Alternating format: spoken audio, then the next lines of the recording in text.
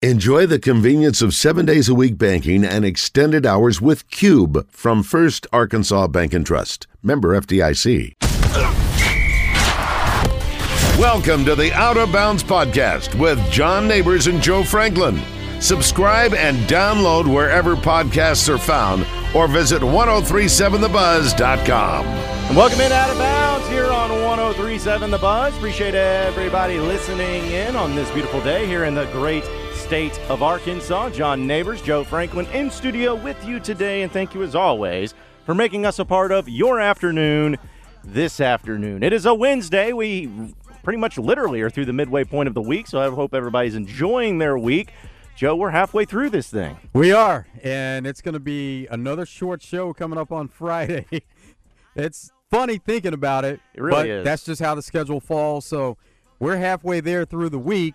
We got a full day today and tomorrow, but Friday is going to be a special day because we're doing Make-A-Wish, but it's going to be a shortened edition of Out of Bounds. That's right. So and correct me if I'm wrong, Joe, also tomorrow when we have the gang in here to do our picks, is that still going to be happening tomorrow instead? Yes, it's going to happen tomorrow instead. Okay, so yeah, because we want to make sure we have plenty of time to get those in. Do we have a tally on how the picks went last week? Did we get to those just yet, or do we need to wait until we get everybody in? It's all on Nathan. It's all on him. He's the guy. He keeps track of everything. He's the guy. Okay, Yes. All right. Well, so if I don't hear from Nathan on that, probably means that's probably didn't do too well for him, if that's the case. I think I was just kind of keeping track, not really, not officially or anything, but I didn't do too well.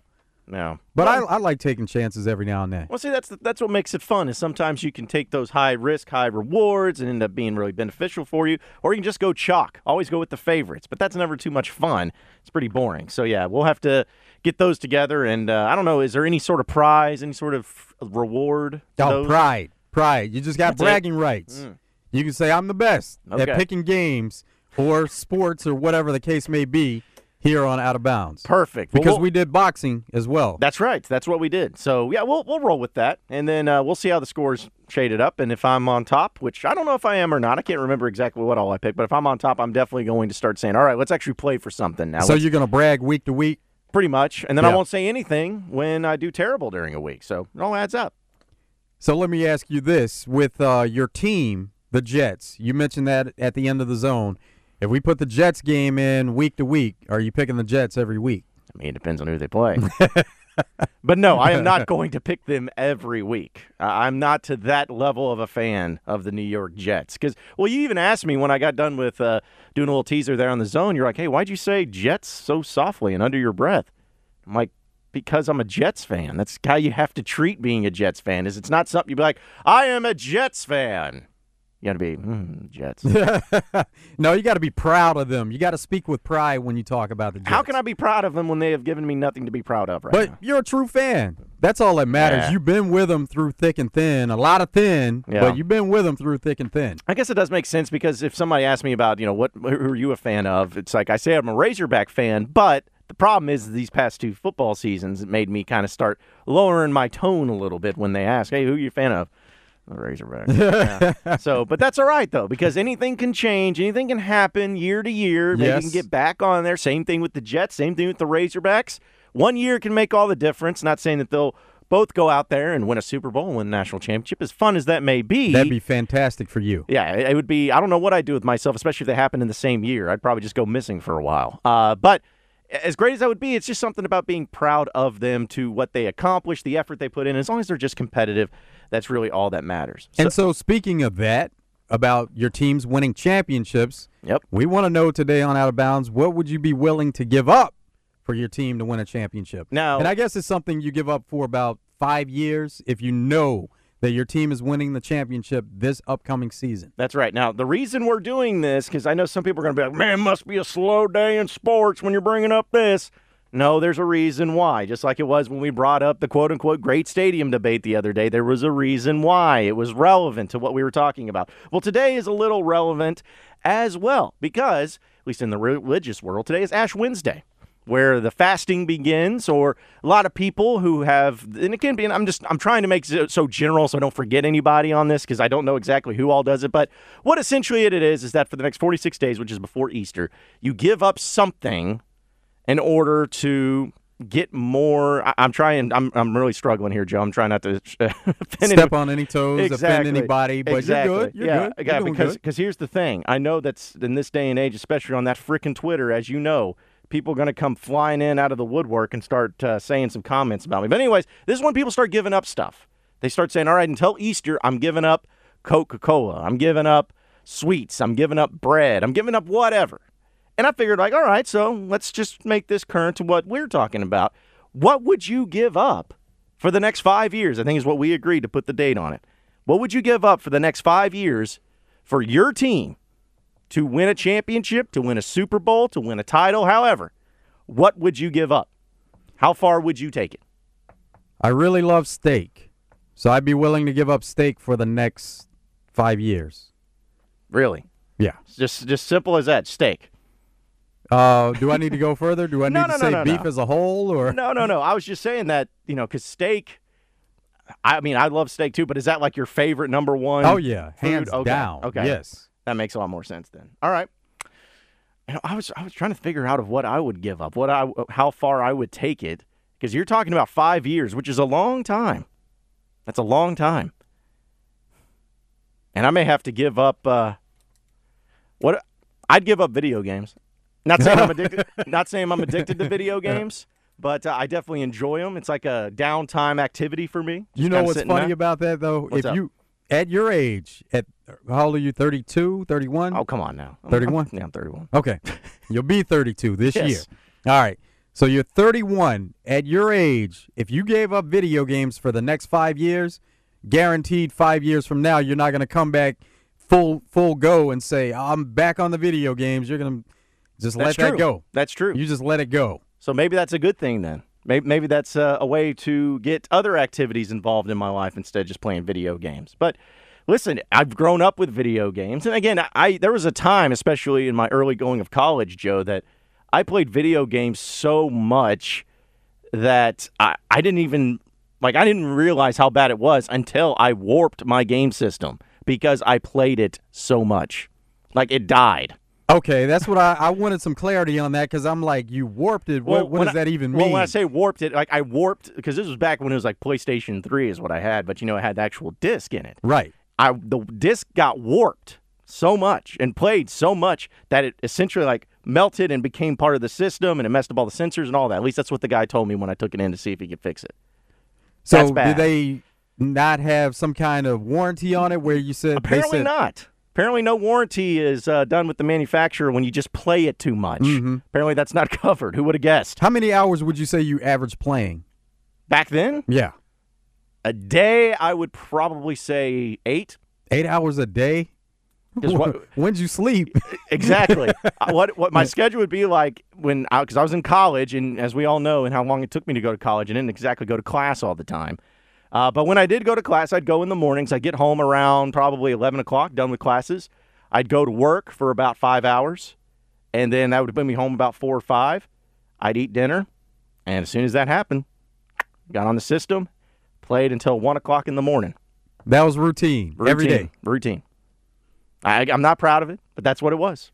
I was a master at Call of Duty Black Ops, though, man. I could play any game like that, and it was just, it was so, just, I don't know, it just engulfed me a little bit. So but I got over it, and it helped out because that's what happens in age. You kind of grow up, you find other interests, and as you could probably imagine, my social life wasn't that great.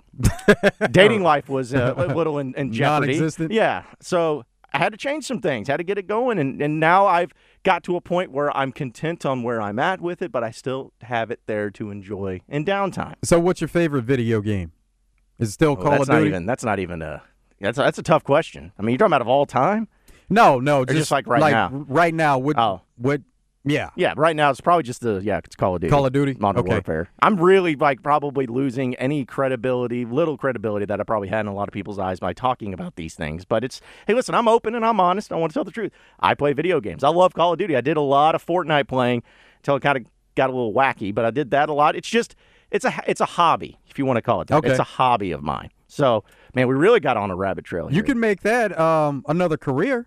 Because a lot of people are having success career-wise with that now. Mm-hmm. Well, here's the thing, Joe, and this is fun. This is the fun thing about it, is that this past football season, I actually have the equipment and setup to where I can stream myself playing video games. I'm not kidding. I have a webcam and everything. Okay. And what I did this past football season is I got NCAA football 2013 on the Xbox 360, which is the last time the college football game came out. I gave all the updated rosters on it, make sure that everything's current, and then I would go in and I would play the video games as Arkansas when they were about to play Texas A&M or playing Kentucky or whatnot. I would do that. And I'd put it on video, and I'd simulate the game a little bit. So what platform do you put that on? YouTube? Yeah, it was on YouTube. Okay. And I was shocked how many people actually watched it. Oh, a lot of people sit there and watch other people do things all day long. Oh, yeah. So that's why I wondered if it was on YouTube, because that's the platform to put it on. You see kids, and HB and I talk about this, our kids will watch other kids play with toys that they like. They'll sit there and watch YouTube of toys they like, but they'll watch other kids play with those toys. Yeah. Oh, I know. It's like that's how it was with me and the gaming thing, is because I'm like, why? If I'm playing them, why not just put it out there, see if somebody actually watches it? But I got over 10,000 people watching some of those videos. 10,000. Wow. Isn't that stupid? That is, it's me over the top. Me of all people who have like no business in that. So yeah, just seeing how some of these people out there that are making millions of dollars a year playing video games. That's what I was thinking about. Hurts Second me. career. It hurts me because I'm like, man, if I just could have gotten on that early where it was really starting to get going, jump into that 7 years ago, 8 years ago, however, there's no telling what could have happened, what my career could have become. I could have been out of sports radio, which I'm sure everybody would have been happy about, and I could be just sitting there playing video games all day and having people give me money. I like this part about it, though. I like you in sports radio, but then you stream yourself playing video games, and you can still monetize that as well. Yeah, and who knows? Maybe one day that I'll get it picked, because I thought about doing it in basketball too, but obviously with the move that I had and everything going on, I was wanting to do it with the college basketball game too, because they do the same thing where you can do the updated rosters and all of that. So make it at least sports related, because I know that especially people that are on social media that follow me, they're mainly sports fans, and that's why they follow me, is because of sports. So I'm like, well, let's put both hand in hand, put a sports game with something that people follow me for, which is Razorback Sports, and try to make it work. You still have time to do all that. Oh, I still got the equipment, Joe. I still got it all. I may have to pick it back up again this fall and see if have better luck, because here's the thing. I went 5-1 in the games that I played as Arkansas. That did not happen in real life. It did not happen in real life. No, not even close. Yeah. In fact, like I said, this was, again, not something we were supposed to discuss, but that's fine. I actually won the Alabama game on a last-second Hail Mary, and I lost my mind on video. It was great. Yeah. So, yeah. Don't worry about this, folks. It's totally fine, totally normal of a person to play video games as much as I do. But going back to the original point of why this discussion even got started was because since it is an Ash Wednesday, we were saying that what would you give up if it meant, for the next 5 years, what would you give up if it meant your team would win a championship this year? So if you're an Arkansas Razorback football fan and you wanted that team to win a championship this year, undefeated, undisputed, what would you give up for the next 5 years? That's going to be the kicker. That is. Yeah. Joe would give up steak, I guess, for his, and that would be the Steelers? That would be your team? Oh, yeah. Okay. Yeah. Man, give up steak for 5 years. For 5 years. For them to win that championship this year. I'd be willing to do it. I'd sacrifice. What would be your second team that you hope would win a championship? Yankees. Yeah, they don't win enough. Well, they haven't won any championships in 10 years. Oh, man. Stop traffic. It's been a while. Wow. Imagine being a Jets fan. Imagine being a Razorback fan. And they've been close. They've been close in the past couple of years. Jeez. Complain about not winning a championship for 10 years. It's been a while. It must be nice. It must be nice to be a fan of a team that's that way. But it's like, you know what? But as I always say, you may have the championships, Joe, but my team's Super Bowl was the most important Super Bowl. It was. It did change things. Yes. As we know. So at least I have that to hold my hat on, is that Joe Namath drunkenly guaranteed on the beach that his team would win, and that it was one of the most important Super Bowls because it ended up being the merger of the NFL and AFL. But we're going to talk about a lot of this, too, and throughout the show, and we, of course, want to get all of you involved as well. You can call into the West End Cigar Hotline at 501-433-1037. You can also get after us on the Keithley Company Service Live fan feedback as well. We got other few things. Of course, Arkansas basketball tonight against Tennessee. It's going to be a big one, folks. There is no doubt that the Razorbacks have to win this one tonight in order to keep their NCAA tournament hopes alive. The only problem with this game that I have is that the matchup does not favor Arkansas, unfortunately. In fact, Josh Ward of WNML radio there in Knoxville, Tennessee, when he's going to be joining us around 3 o'clock, we talked yesterday, and one of the things that he brought up was that he just doesn't think that Tennessee's a great team, but the matchup that they have against Arkansas is going to be extremely difficult. And in fact, me and him are on the same side of the page where we say the only way Arkansas is going to win this game tonight is if they get hot from three. Now, any team can get hot from three, and any team can end up winning, so it's not like exactly going on a limb here. But my point is that Tennessee's way too good inside, way too long inside, that if Arkansas is going to go out and get a victory, Isaiah Joe, Mason Jones, Desi Sills, those three guys got to bring it from the three-point line. And even get Adrio Bailey involved. I don't care. But you got to make your threes tonight, or else if you don't, if Arkansas has another performance from three like they did against Tennessee last time where I think they only went 3 of 17, something like that. If you have another performance like that, it's going to be another bad night for Arkansas. Well, the best lineup that they've had to date has been the 5-guard lineup, so they'll be able to do more of that simply because Isaiah Joe is there, and you will have more success altogether. I'm confident in saying that. But the key is going to be defending Tennessee because Tennessee is longer. Tennessee has a tendency to turn the ball over, so that's your advantage that you have to use. Absolutely. And here's another thing, too, Joe, that I was a little surprised by. Arkansas is favored by 4.5. I know it's a home game, but 4.5 points? They were favored by 8 points against Missouri. I'm wondering where that's coming from. Vegas knows. They know their stuff. But I don't know. Would you touch this game at all? No. Not on either side of it. Yeah. You just don't know. Yeah. Over-under set at 135.5. Probably. I may touch that one because I think it's going to go over. Oh, you think it's going to go over? I'm always big on the over. I never go for the under. I always think that there's going to be a certain amount of points scored, and then a lot of times they come up short. Yeah. The over to me is just a little easier. I think so as well. I can live with it a little more, and especially in college basketball, or basketball in general, the over-unders are set that, man, because it takes just one team to get hot. But I don't touch them in football as much as I do college basketball, that's for sure. By the way, I got a few people who are messaging into the Keith Lee Company Service Live fan feedback. Eric says, I got suspended from my mixer for taking my shirt off on Monday night when I'm streaming video games. It happens. Keep your clothes on, John. That's all I can say. Thanks for the tip there, Eric. I'll do my best when it comes to that. Corey says, John, you just gained some credibility. He says he's a Call of Duty Ghost, PlayStation 4, and NCAA Football 14. So, yeah, he's big on that as well. I like it, Corey. Yeah. Big D says you need to reverse your question, saying, what would you give up to see a team you hate suck for the next 5 years? Ooh. That's another thing, too. What would you give up to see the most hated team of yours be horrible for the next 5 years? See, for me, I'm always about what my team can do, and I'm not worried about anybody else's team. So, ultimately, I want my team to win more than I want another team to suck. Yeah, but, I mean, which is, of course, the number one goal. I understand. But wouldn't there be some sort of, I don't know. Oh, you can take some joy out of it for sure. See, you being a Yankees fan, wouldn't there be some joy seeing the Red Sox just be the worst team in baseball for the next 5 years for you? Yeah, that'd be fun. Yeah. That'd be a lot of fun. I guess what's his main Steeler? Is it the Ravens now? Cleveland Browns. So is it really? So, I mean, that's always been their biggest rival. Yeah, you don't have to give anything up for them. Exactly. For them that's exactly what I was thinking. That would be nice. That's already happened. Yeah, I would love to see Kentucky basketball be awful. I mean, because we're talking about the worst team in all of their sport. That's what you would have to give up for. It'd be great to see Kentucky be awful. In basketball, at least. Huh. So more so than, like, Duke? Yeah. It's not Duke.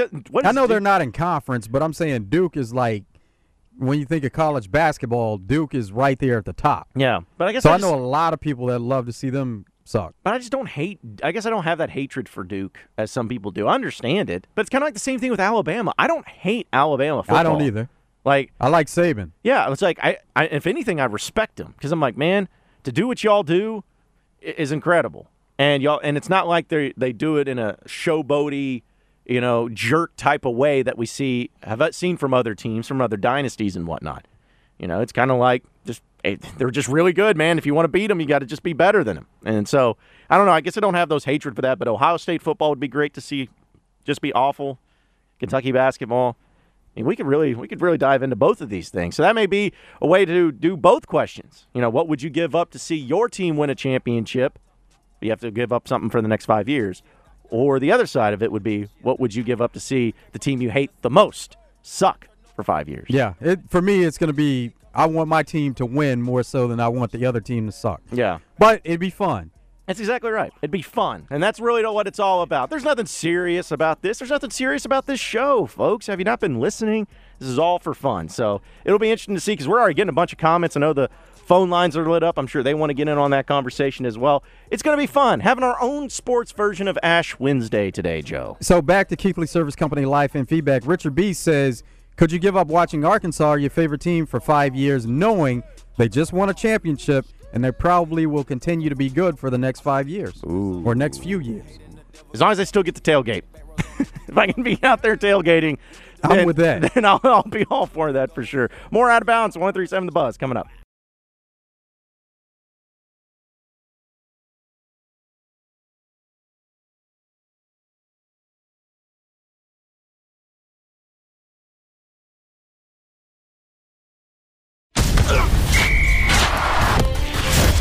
You're listening to the Out of Bounds podcast with John Neighbors and Joe Franklin.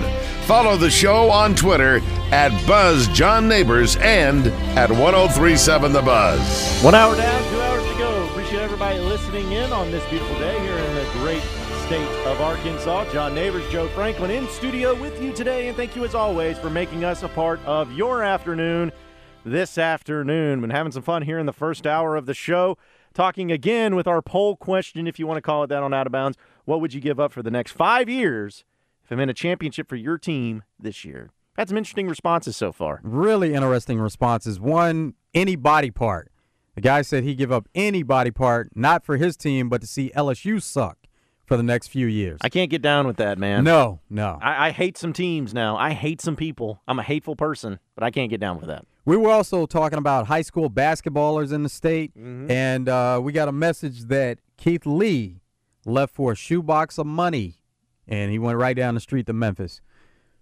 So we know that things like that happen, and I can imagine imagine that happening. Yeah. Well, and it's funny because it all got stemmed when we were talking about Malik Monk and how he got suspended, as it just came across timeline, for the violating the drug policy of the NBA.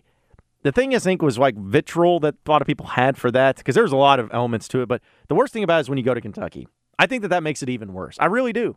If he goes to Duke or Kansas, I think it North would have been Carolina, bad either way. See, but I don't think Kentucky in conference, I think you're right. You're right. Not only in conference, but there's just always been that history. Because not only is it Kentucky, but it's Calipari. Like, both is just a bad combo, a bad mixture. So I think that made it 20 times worse. Is not only did he leave the state, but he went to Kentucky. Archie Goodwin did the same thing. I was thinking the same thing. Yeah, right. And there will always just be an element of Razorback fans that will never get over that. No, unfortunately, you're right. But that's just the way it is. But you know what? We're going to switch gears a little bit and welcome in the man, Danny West. Oh, yeah. Now it's time for the man that knows Razorback recruiting from hogsports.com. It's Danny West. Follow him on Twitter at DannyWest1. Danny West, Mr. West, what's going on, man? Hey, brother, how are y'all? Hey, we're doing good. We're doing awesome. How are you enjoying your Wednesday so far? Pretty good, man. It's been a little bit slow in recruiting, over the last few weeks, but starting to heat up as the dead period comes to an end this weekend at 12:01 Sunday morning. The coaches will be allowed to bring recruits back on campus, so just trying to gear up for that a little bit. Still seeing a lot of new offers go out on a daily basis, so just trying to get back into the swing of things. So what kinds of things can you expect to happen coming out of the dead period right away? Is there immediate action where they want to host someone right away, or is it just that they contact somebody about setting things up for later? Oh, no, they've got them set up already, buddy. Matter of fact, starting Monday, they're going to have a 4-star quarterback come in, Joe. Caden Salter, 4-star quarterback out of Cedar Hill, Texas. So it's going to happen right away. And then next Saturday, March 7th, they ought to have a pretty big group coming in there. We've got several names on Hog Sports already. DJ Arkansas, John. Yeah. Here next Saturday. How about that? Man. Looking forward to seeing DJ. So I was telling somebody yesterday, if they can't get that one, I'm just about out of answers, guys. Yeah. I mean, you got to feel pretty good on a DJ Arkansas. Because the DJ Arkansas playing at Auburn, it doesn't bode well, man. I don't know if they would have him with Chad Morris being down there. I don't know if they would even. No, he's meant to be a Razorback. That's right. We'll see how it shakes out. He's going to have a lot of options, though. Actually, about a month ago, I looked at him and watched his film, and I actually tweeted out, I was like, man, Arkansas needs to bring this kid to camp. And then what do you know, a few weeks later, they offer him. So I really do. I think he's a really good player. Again, he's a 3-star linebacker out of Denton, Texas, Ryan High School. So that's obviously a big-time program. But to answer your question, Joe, they've already got several guys lined up to visit over the next several weeks. And, it's part of it, man. They wanted this extended dead period through the end of February this year. I think coaches just kind of wanted a little bit of a break. And now they've got to get back to it because it's starting to heat up again. Well, let me ask you this, Danny, because I know that comparisons is what really we all have to go off of when it comes to the previous regime and recruiting, because that was one thing that Chad Morris and his staff did a really good job of is recruiting. But just from what you've gathered, is there any real big staunch differences at this point in time, say, compared to what last year was about when it came to the coaching staffs? Looking at players, how they give offers, how they handle recruiting. Is there anything that you can tell that's a really big difference from what it was with the previous team? Sure. First of all, I think you bring up a really good point. For as bad as things went for Chad Morris here on the field, 4-20 as a head coach, he actually did a lot of really good things. You'll never hear me talk badly about how his approach in recruiting, right? But, they were very intense. They were very aggressive in how they operated and shelling out offers and really maximizing the recruiting calendar. And I think I see a lot of the same similarities with Sam Pittman. The one difference I would say is probably geographical. Obviously that comes with the territory, no pun intended, but you bring in a new coach, he's got his own specific areas that he's got ties with. And, so maybe it's not so much East Texas. Maybe they get into Atlanta a little more. Obviously, you bring in so many guys from the former Missouri staff. You've got a lot of connections in St. Louis. So I'm starting to see that a little more. Atlanta, St. Louis, rather than maybe Memphis and East Texas. That could change. Having said that, they're still hitting Texas quite a bit. In fact, I think most of their offers have gone out in the state of Texas. And, that's to be expected. But in terms of intensity and just getting after it, I would say it's still just about the same. And, it's still a lot more intense, a lot more aggressive than some of the previous staffs before Chad Morris. Like Brett Bielema, I'm not going to sit here and hate on him. We've done that plenty over the last few years, right? But Chad Morris out-recruited him and did it in a big way, in my opinion. Well, the thing is, to me, Danny, is because you know a lot more about it than the recruiting. That's a lot of stuff that goes behind closed doors that we just don't get public knowledge of as far as how it's done and when it's done. But I felt like with Chad Morris, too, Chad Morris was a great recruiter, but he just put together a staff that was of guys that could really hammer the recruiting trail. But the thing is a lot of them were a bunch of unknown guys, too, guys that weren't up to that level where they had a lot of SEC experience, especially. That was one of the criticisms besides really John Chavis and Steve Caldwell. It was a bunch of young, energetic guys. But now you got Sam Pittman, who's added in a lot of guys that have legitimate SEC experience. So is it these assistant coaches really heavily recruiting, or is it more of a Sam Pittman deal? What's kind of the way that's handled when it comes to getting after it in recruiting? Here's what I would tell you, John. For as well as Chad Morris' staff did recruit, you're still only talking about the offensive guys doing most of the work. You mentioned John Chavis and Steve Caldwell. No offense to them. Not going to sit here and bash them, but it was the offensive guys. It was Jeff Traylor, Justin Stepp, B. Lunny, even Craddock, I think, probably deserves more credit as a recruiter than what he received here. Those guys are the ones who did most of the work. Mark Smith was a hard worker on the defensive side, I'll give you that. But really, you're only talking about half of the staff there doing most of it. Whereas this staff, I would say, Sam Pittman's not going to put up with that. You're either going to carry your weight or you're not going to be here very long. I truly believe that. I've known Sam long enough now to know he's, everybody loves him. He's a fun-loving guy.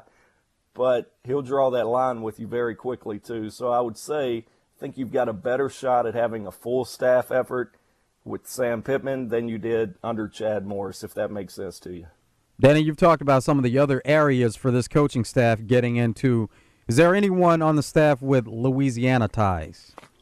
Yeah, we've seen, I want to say they've got 3 different coaches in that state. We've got the recruiting territories on Hog Sports, but Derek LeBlanc, he's got some ties there. Brad Davis has ties there. Justin Stepp has spent quite a bit of time there. So, yeah, they've actually shelled out a few offers in Louisiana. And really that's been a trend since Bielema got here. You guys remember Michael Smith, the wide receivers coach, E.K. Franks, the recruiting coordinator under Bielema at the time. A lot of those guys had Louisiana ties, and I haven't seen it really slow down since then. So I think it's an area where, you hate to call it LSU's leftovers, but it kind of is. You know what I mean? LSU can't sign them all. There's a lot of really good players down there, and I think it's a smart move for any head coach that comes in to try to tap into some of that talent down there. And so far, we've seen them continue to try to do that. And speaking of Louisiana, La Tech comes back onto the schedule in 2024. Yeah, I saw that yesterday. Don't know much about them. The funny thing about some of these games, guys, they're so far out, you don't even know who the head coaches might be at that point, right? Right. 4 years from now, man, a lot can change. We've seen that, have we not, over the last few years. So you never know, but I'm all for it. I like the regional matchups. Having said that, John, I'm sure you remember sitting in War Memorial in 2012 when Monroe came in, and Yep. that didn't go so well. So you can't overlook them. Matter of fact, I want to say Arkansas played Tech to a 21-20 game just a few years ago under Bielema. Is that correct? That is correct. First game of the season, 2016. Yeah, it was a season opener. That's right. So a little bit of a scare that year. So can't overlook them. They've always seemed to have a pretty solid team down there. But Arkansas is undefeated against La Tech all time, 4-0 against them. Knock on wood, Joe. Knock on wood. Those things can change. I've seen it. Well, let me ask you this too, Danny, as far as recruiting goes, because something that we talked a little bit about yesterday was just recruiting budgets, which I think is fascinating how much teams spend in recruiting. Because, again, recruiting is like the man behind the curtain, where you don't know how it's getting done. The only thing fans really see is when you report it or put out stories like, hey, this guy has been offered, this guy's committed, and then on signing day they see rankings. That's really the essentially of what it goes into. But as far as the recruiting budget, though, Arkansas back in 2019 was the 5th most when it came to spending behind some big-time teams. Is that what's going to happen for Arkansas to get to being consistently in the top 25? Are they just going to have to spend an inordinate amount of money to get to that level? Does it pay off? Man, you would hope so. That's to be in the top 5 nationally, spending that type of money, you've got to have results, right? And Arkansas has not seen those results on the field. Having said that, I did just get through saying Chad Morris recruited well, so I think there was a bit of a payoff there. Looking into some of those numbers, a lot really goes into that. Arkansas, a program that does have to recruit more regionally because you don't have, all that talent right here in a 2-hour radius around Fayetteville, right? You do have to get out and travel quite a bit, and we saw that with Chad Morris' staff. A lot of trips to Texas, a lot of trips back and forth, and they add up, especially when you bring in recruits for official visits. That's being paid for. And XNA, I don't know if you guys have ever flown in and out of it. It's not the cheapest airport to get in and out of. So, a lot goes into that, where the kids stay during an official visit. It comes down to what they eat. Arkansas obviously puts quite a bit of money into those things and tries to roll out the red carpet. So, not really surprising. I figured they would be in the top 10. Probably didn't know they were top 5, but yeah, I could definitely see that, and that's got to be the trend for Arkansas, especially now that you're starting to branch out to St. Louis, to Atlanta. It's going to be a lot of trips down to Florida again, so probably going to maintain that status for, foreseeable future under Sam Pittman anyway. Danny, ranked on 24/7 Sports, the SEC starting quarterbacks for 2020, Felipe Franks comes in at number 7 overall, just behind Bo Nix. Do you think he's about where he should be? Yeah, that didn't surprise me. And I'll tell you this, Joe, I think if that's how it's going to be, if that's how it shakes out, you've got to take it right now. You'll sign up for the 7th best quarterback in the conference, right? That would be a pretty drastic jump based on where you've been over the last few years. So I think, yeah, you've got to be comfortable with that. You've got an SEC veteran. I think he's fully healthy now, coming off the really nasty injury that we saw early in the season last year. Experienced guy, got some knowledge in this type of offense. Yeah, I could see that being the case. Bo Nix at 6 probably surprised me more than Felipe at 7. I think Bo he could move up in 3 or 4 range, right? Yeah, I think so. But how about this? Number 1, KJ Costello of Mississippi State. That surprised me. My buddy Brad Crawford, he's a 24/7 sports writer. He's a good guy, but that one I think he rolled the dice a little bit on there. But you've got Mike Leach over there now, so he's a quarterback whisperer, kind of like Dan Mullen was. So yeah, I can see why he did that. Well, it's incredible to me because when we were going through this list, especially in the SEC West, man, it's like not only do you have some really great teams, you had LSU just win the championship, Alabama's always going to be in it, but now the element of these coaches that have been added in. Like Ole Miss went from having Matt Luke to Lane Kiffin. And Mississippi State went from having from Joe Moorhead to Mike Leach.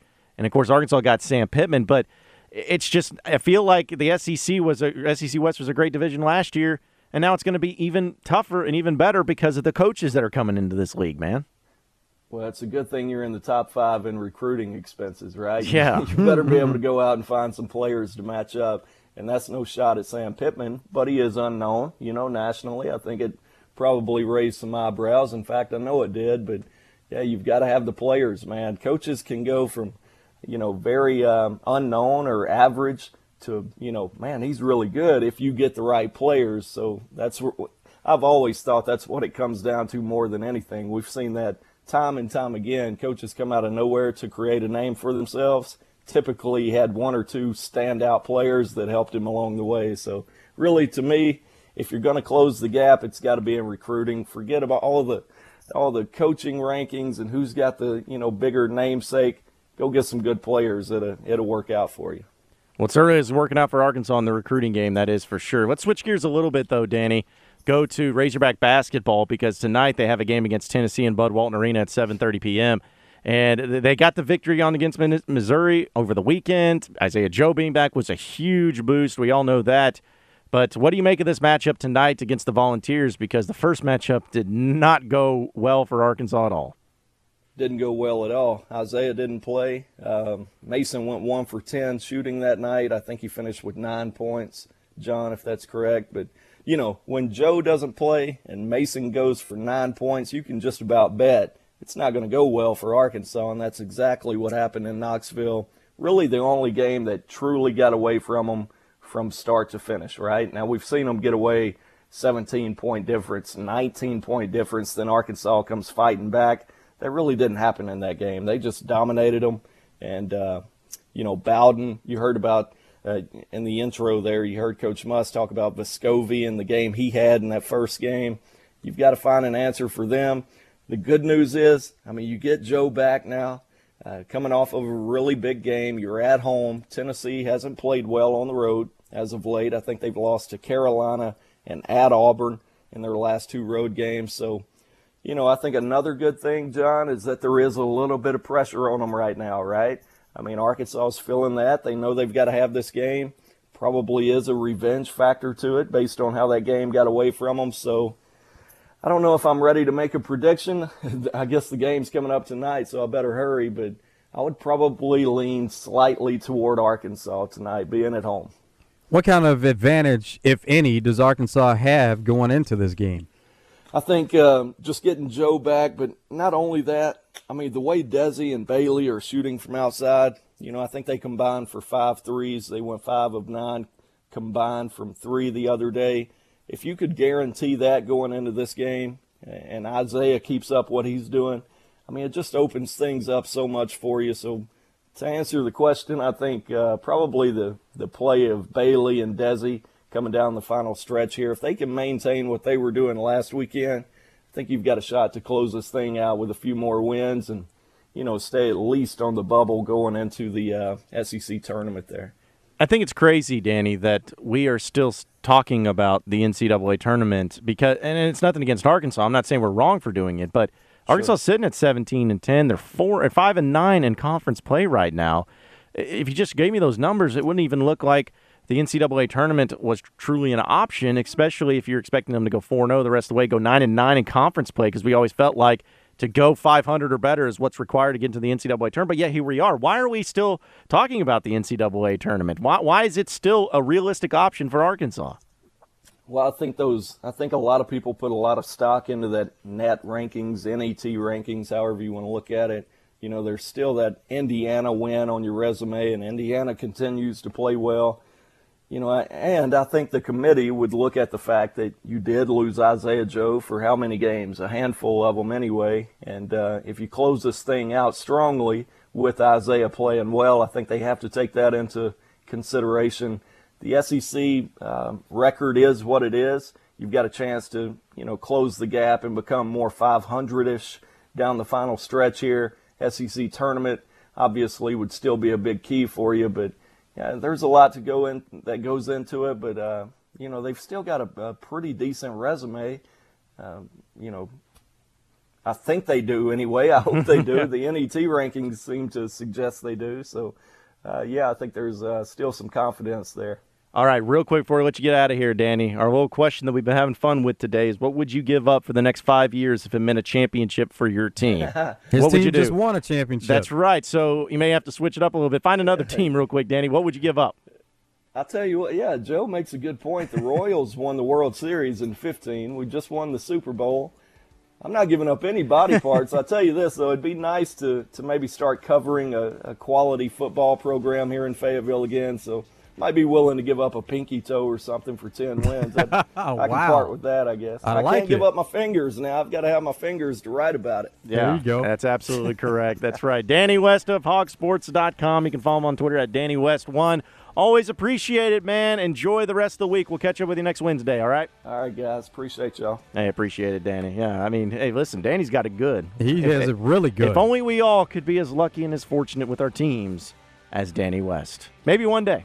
Maybe one day. That's going to be the hope for it. But, hey, we got more phone calls. We got more things we got to get into on Out of Bounds. 103.7 The Buzz coming up. You're listening to the Out of Bounds podcast with John Neighbors and Joe Franklin. Follow the show on Twitter at BuzzJohnNeighbors and at 103.7 The Buzz. So we need to understand a little more about Tennessee. And in order to do so, let's go ahead and go into the West End Cigars hotline. So we have Josh Ward of Sports Radio WNML in Knoxville, Tennessee. Good afternoon, Josh. How you doing, man? Hey, doing well. Good to be with you. Well, it's good to have you on because these two teams have already met. And I want your side of this because we got to watch the game, and I guess we had to painfully watch the game because it was not a very pretty game from beginning to end for the Razorbacks. A little different circumstance this time, but take us back to that game. Was that a type of game you expected out of Tennessee against the Razorbacks? Was that just a game they played out of their minds in? Give us a little more of an indication from your perspective on what happened the first time these two teams met. Well, Tennessee came out and played hard. I didn't think that Tennessee was going to win in that manner. I thought Tennessee would win the game. I actually, on the radio that day, I was saying I thought Jordan Bowden would go out and play well. And he didn't shoot particularly well from the outside in the second half, but at that point, the game was Tennessee's, and the Vols were able to control the second half. But I thought he came out and overall played well. Santiago Vescovi just had a terrific game and received the praise of Eric Musselman for that.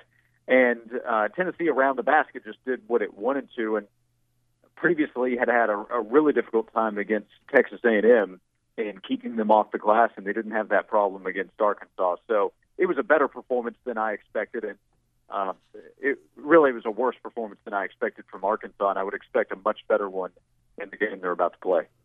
So, John, let me ask you, we're constantly talking here in Arkansas about the Razorbacks' chances of getting in the NCAA tournament and what exactly has to be done for them to get there.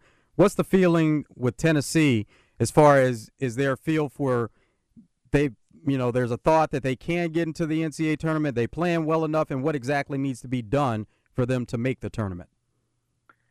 I think Tennessee fans are holding on to hope that could happen, that Tennessee could be in a position to be there. I think every fan would say Tennessee's got to win this Arkansas game and then has to beat Florida coming up this weekend and then has to beat Auburn. It would at least need to split in the next two, with Auburn being the most likely win for Tennessee at home as opposed to going to Rupp Arena and beating Kentucky on the road. And I guess it's possible that Tennessee can win 3 of the next 4. It's just that Tennessee has shown nothing to lead me to believe that that's going to happen. I just think Tennessee's been too inconsistent, which is part of the problem for a lot of teams in college basketball. But for a Tennessee basketball team that is still pretty young, it's a lineup that has changed at different times because of injuries, guys that have been in and out, and the loss of Lamonte Turner has just been really costly for Tennessee. As good as Santiago Vescovi has been since he joined the team, Tennessee lost a lot with Turner being out. So there is hope, but even if Tennessee wins 3 of the next 4, I think fans would also say the Vols need to at least win a couple of games in the SEC tournament. So if that's the case, we're talking about Tennessee needing to win 5 of 6. Nothing from Tennessee this season says that that's going to happen. They have a chance to prove me wrong there, but I would not bet on that if I'm Tennessee. Well, since we already saw these teams play before, and obviously Tennessee was completely and totally dominating of Arkansas, I'm going to look at it from the different perspective. I want your thought on it. If Arkansas is going to win this game tonight, what is it that they're going to have to exploit from Tennessee? What is the weakness of Tennessee that Arkansas has to really hammer if they're going to get out of there with a victory? Yeah, forced turnovers. Arkansas did not do a good enough job of that against Tennessee the last time they played.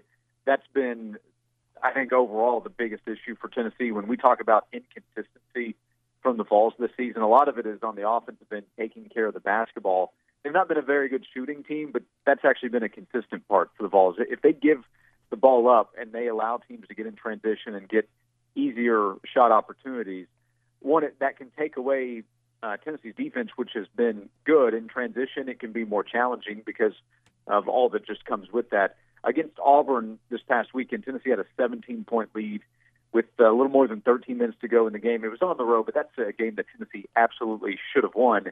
It didn't because it didn't take care of the basketball. The team had 24 turnovers. The starters, the guys that really play the bulk of the minutes and lead the way, they combined for 20 turnovers in that game. So I think that's easily the answer. If Arkansas is able to cause problems for Tennessee on offense, if the Vols struggle to shoot, which has happened a lot, and Tennessee struggles to take care of the basketball, then it's going to be difficult for Tennessee to win.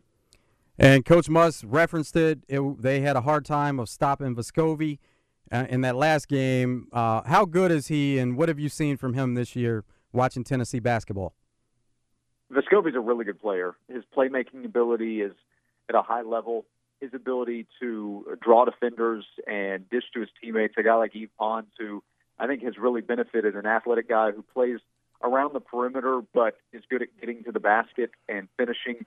With Vescovi leading the offense at times, Pons, I think, has been the first guy that's benefited him and John Fulkerson. But also, Vescovi's been a good shooter. He's been a pretty consistent shooter from the outside, and that's something that this offense was lacking even with Lamonte Turner because of his injury. So I think when you look into the future for Vescovi and Tennessee's offense, there is a ton of potential. Some of the issues for Vescovi has been taking care of the basketball, so turning him over is going to be key here for Arkansas to repeat that. And then defensively, he's not a great player. He has some improving to do on that side of the floor.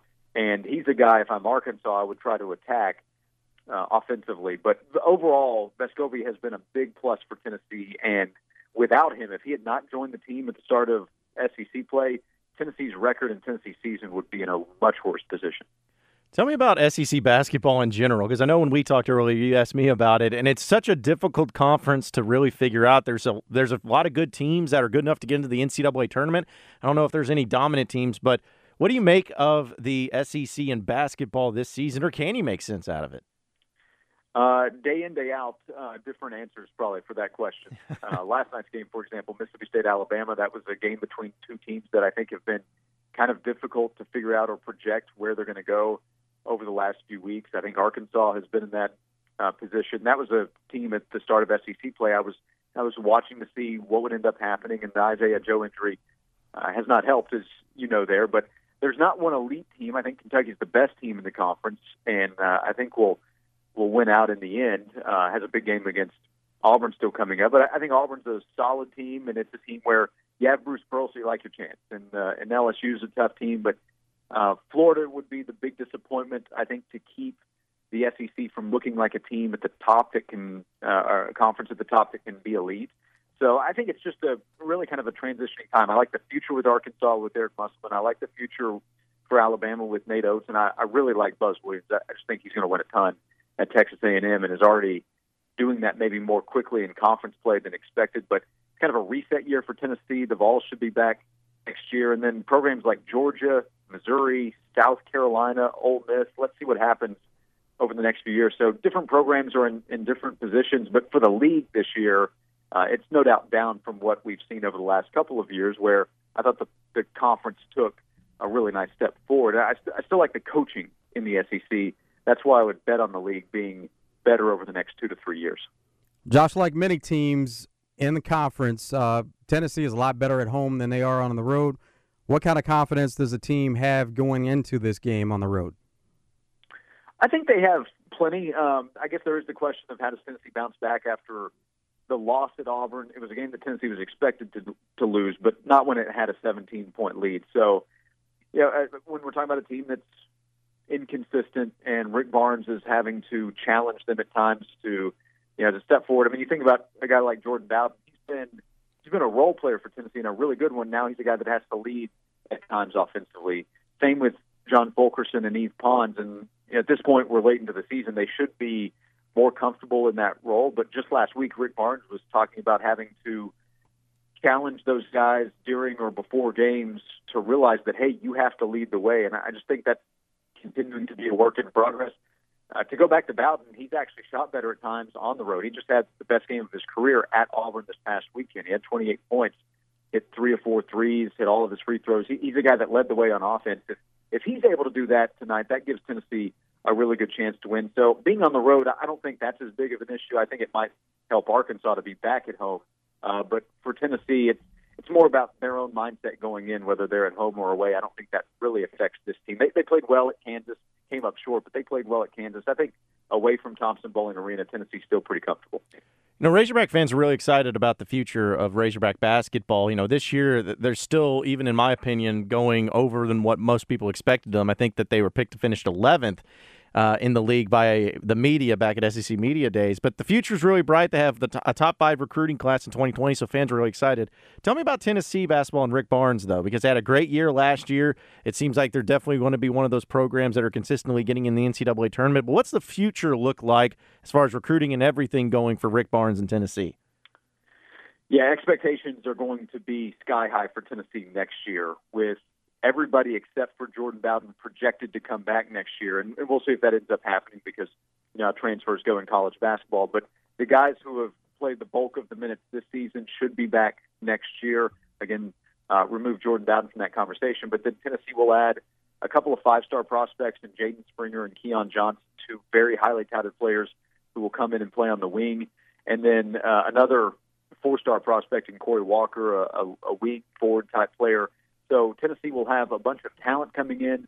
Josiah Jordan-James is a true freshman who's dealt with injuries. Haven't really talked about him here, but he's a guy that's been back the last few games, still plays a lot of minutes, still has a ton of talent. And if he gets fully healthy this offseason, him coming back for a sophomore season should allow him to make a big jump as well. And then you factor in that Rick Barnes got a big contract last offseason after UCLA came calling. So with him being one of the top 3 to 5 paid coaches in college basketball and a ton of talent joining the basketball team next year, I think Tennessee has a chance to be a preseason top 10, top 15 team, and will be in the discussion with a chance to win the SEC championship. And I can assure you, Tennessee fans will expect Tennessee to be in that position throughout next season. Josh, what are the strengths of the current team? I know we like looking ahead as well, but what are strengths of the current team? Well, Tennessee's a good team. I think defensively, not elite, but at times when it is playing, it's defending well on the perimeter, it can really cause problems for an opposing team because they do pretty well in assignments. I mentioned Vescovi; he's not an elite defender, but I don't think he's killed Tennessee on that end of the floor, which I feared that he would when he joined the team, trying to start up playing game number 1 in the SEC. Jordan Bowden's a really good defender. Yves Pons is a candidate to be the defensive player of the year. So when we talk about mindset and consistency, at least Tennessee is for the most part, had the effort that Rick Barnes has asked for from his players, and that's allowed Tennessee to be a really good team on the defensive side. Offensively, that's where they probably lack the consistency shooting the basketball, but if they get to the free throw line, they have guys that can knock them down. So I think it starts with defense. If Tennessee plays well on that end of the floor, that's what gives Tennessee a chance to win most basketball games that it plays in. I got to ask you about some football, too, since we have you on here, man, because Tennessee football is one of those programs, and I'm not saying they're forgettable, but it just doesn't seem like anyone's been talking about them. They had a bad start to the season last year, finished pretty strong. Jeremy Pruitt's back. The recruiting's been pretty solid. I know that there were some coaching changes, and the SEC West is mainly the topic of conversation on this side of the country, but what about Tennessee football and the expectations that they have? Because old Rocky Top, they expect championships there in Knoxville. Yeah, expectations are on the rise there for sure. And I don't think to an unhealthy level yet. We can talk again in July and August, when they really start to climb. But Tennessee did have a good signing class. And Tennessee, going into year 3 with Jeremy Pruitt, no matter how this past season ended up, fans were going to raise the bar for this upcoming season. That 6-game winning streak, and with a fifth-year senior coming back at quarterback, I think fans are still a little concerned with how Jarrett Garantano is going to play at quarterback, and we'll see how he does. But if the coaching staff is going to bet on him, fans are going to say, okay, time to perform. And if not, they have a highly touted guy in Harrison Bailey who's now on campus as an early enrollee. He had a 5-star ranking as a prospect as well. Fans are going to say, well, if Garantano doesn't get the job done, you've got this 5-star guy, put him in there, and let's win some games. So, I don't think expectations are too crazy right now. I think fans still recognize that Georgia and Alabama are clearly ahead of Tennessee from a roster standpoint. Tennessee has to play at Oklahoma this year. That's going to be tough. But Florida's at home, and the last 2 games against Florida have been ugly for Tennessee. Fans are going to say this year, okay, you need to be really close, and you might need to win this game this year at home. So I really can't wait to see what the conversation is as we get to the summer months, because I think fans are ready to talk about Tennessee at least approaching contender status in the SEC East again. What do you make of Sam Pittman at Arkansas? Because Sam Pittman coached for a little bit there at Tennessee. That's really where he got started in the SEC and has worked his way up. He was at Georgia, now he's head coach at Arkansas, and finished pretty strong with the recruiting class, all things considered, that they were in close to the dead last as far as Power 5 teams go. What do you make of him being the coach of Arkansas, and how do you think he can compete with this division that's just chock full of great coaches? Sure, and that ends up being the biggest question. For Sam Pittman, I'll say this from his time at Tennessee.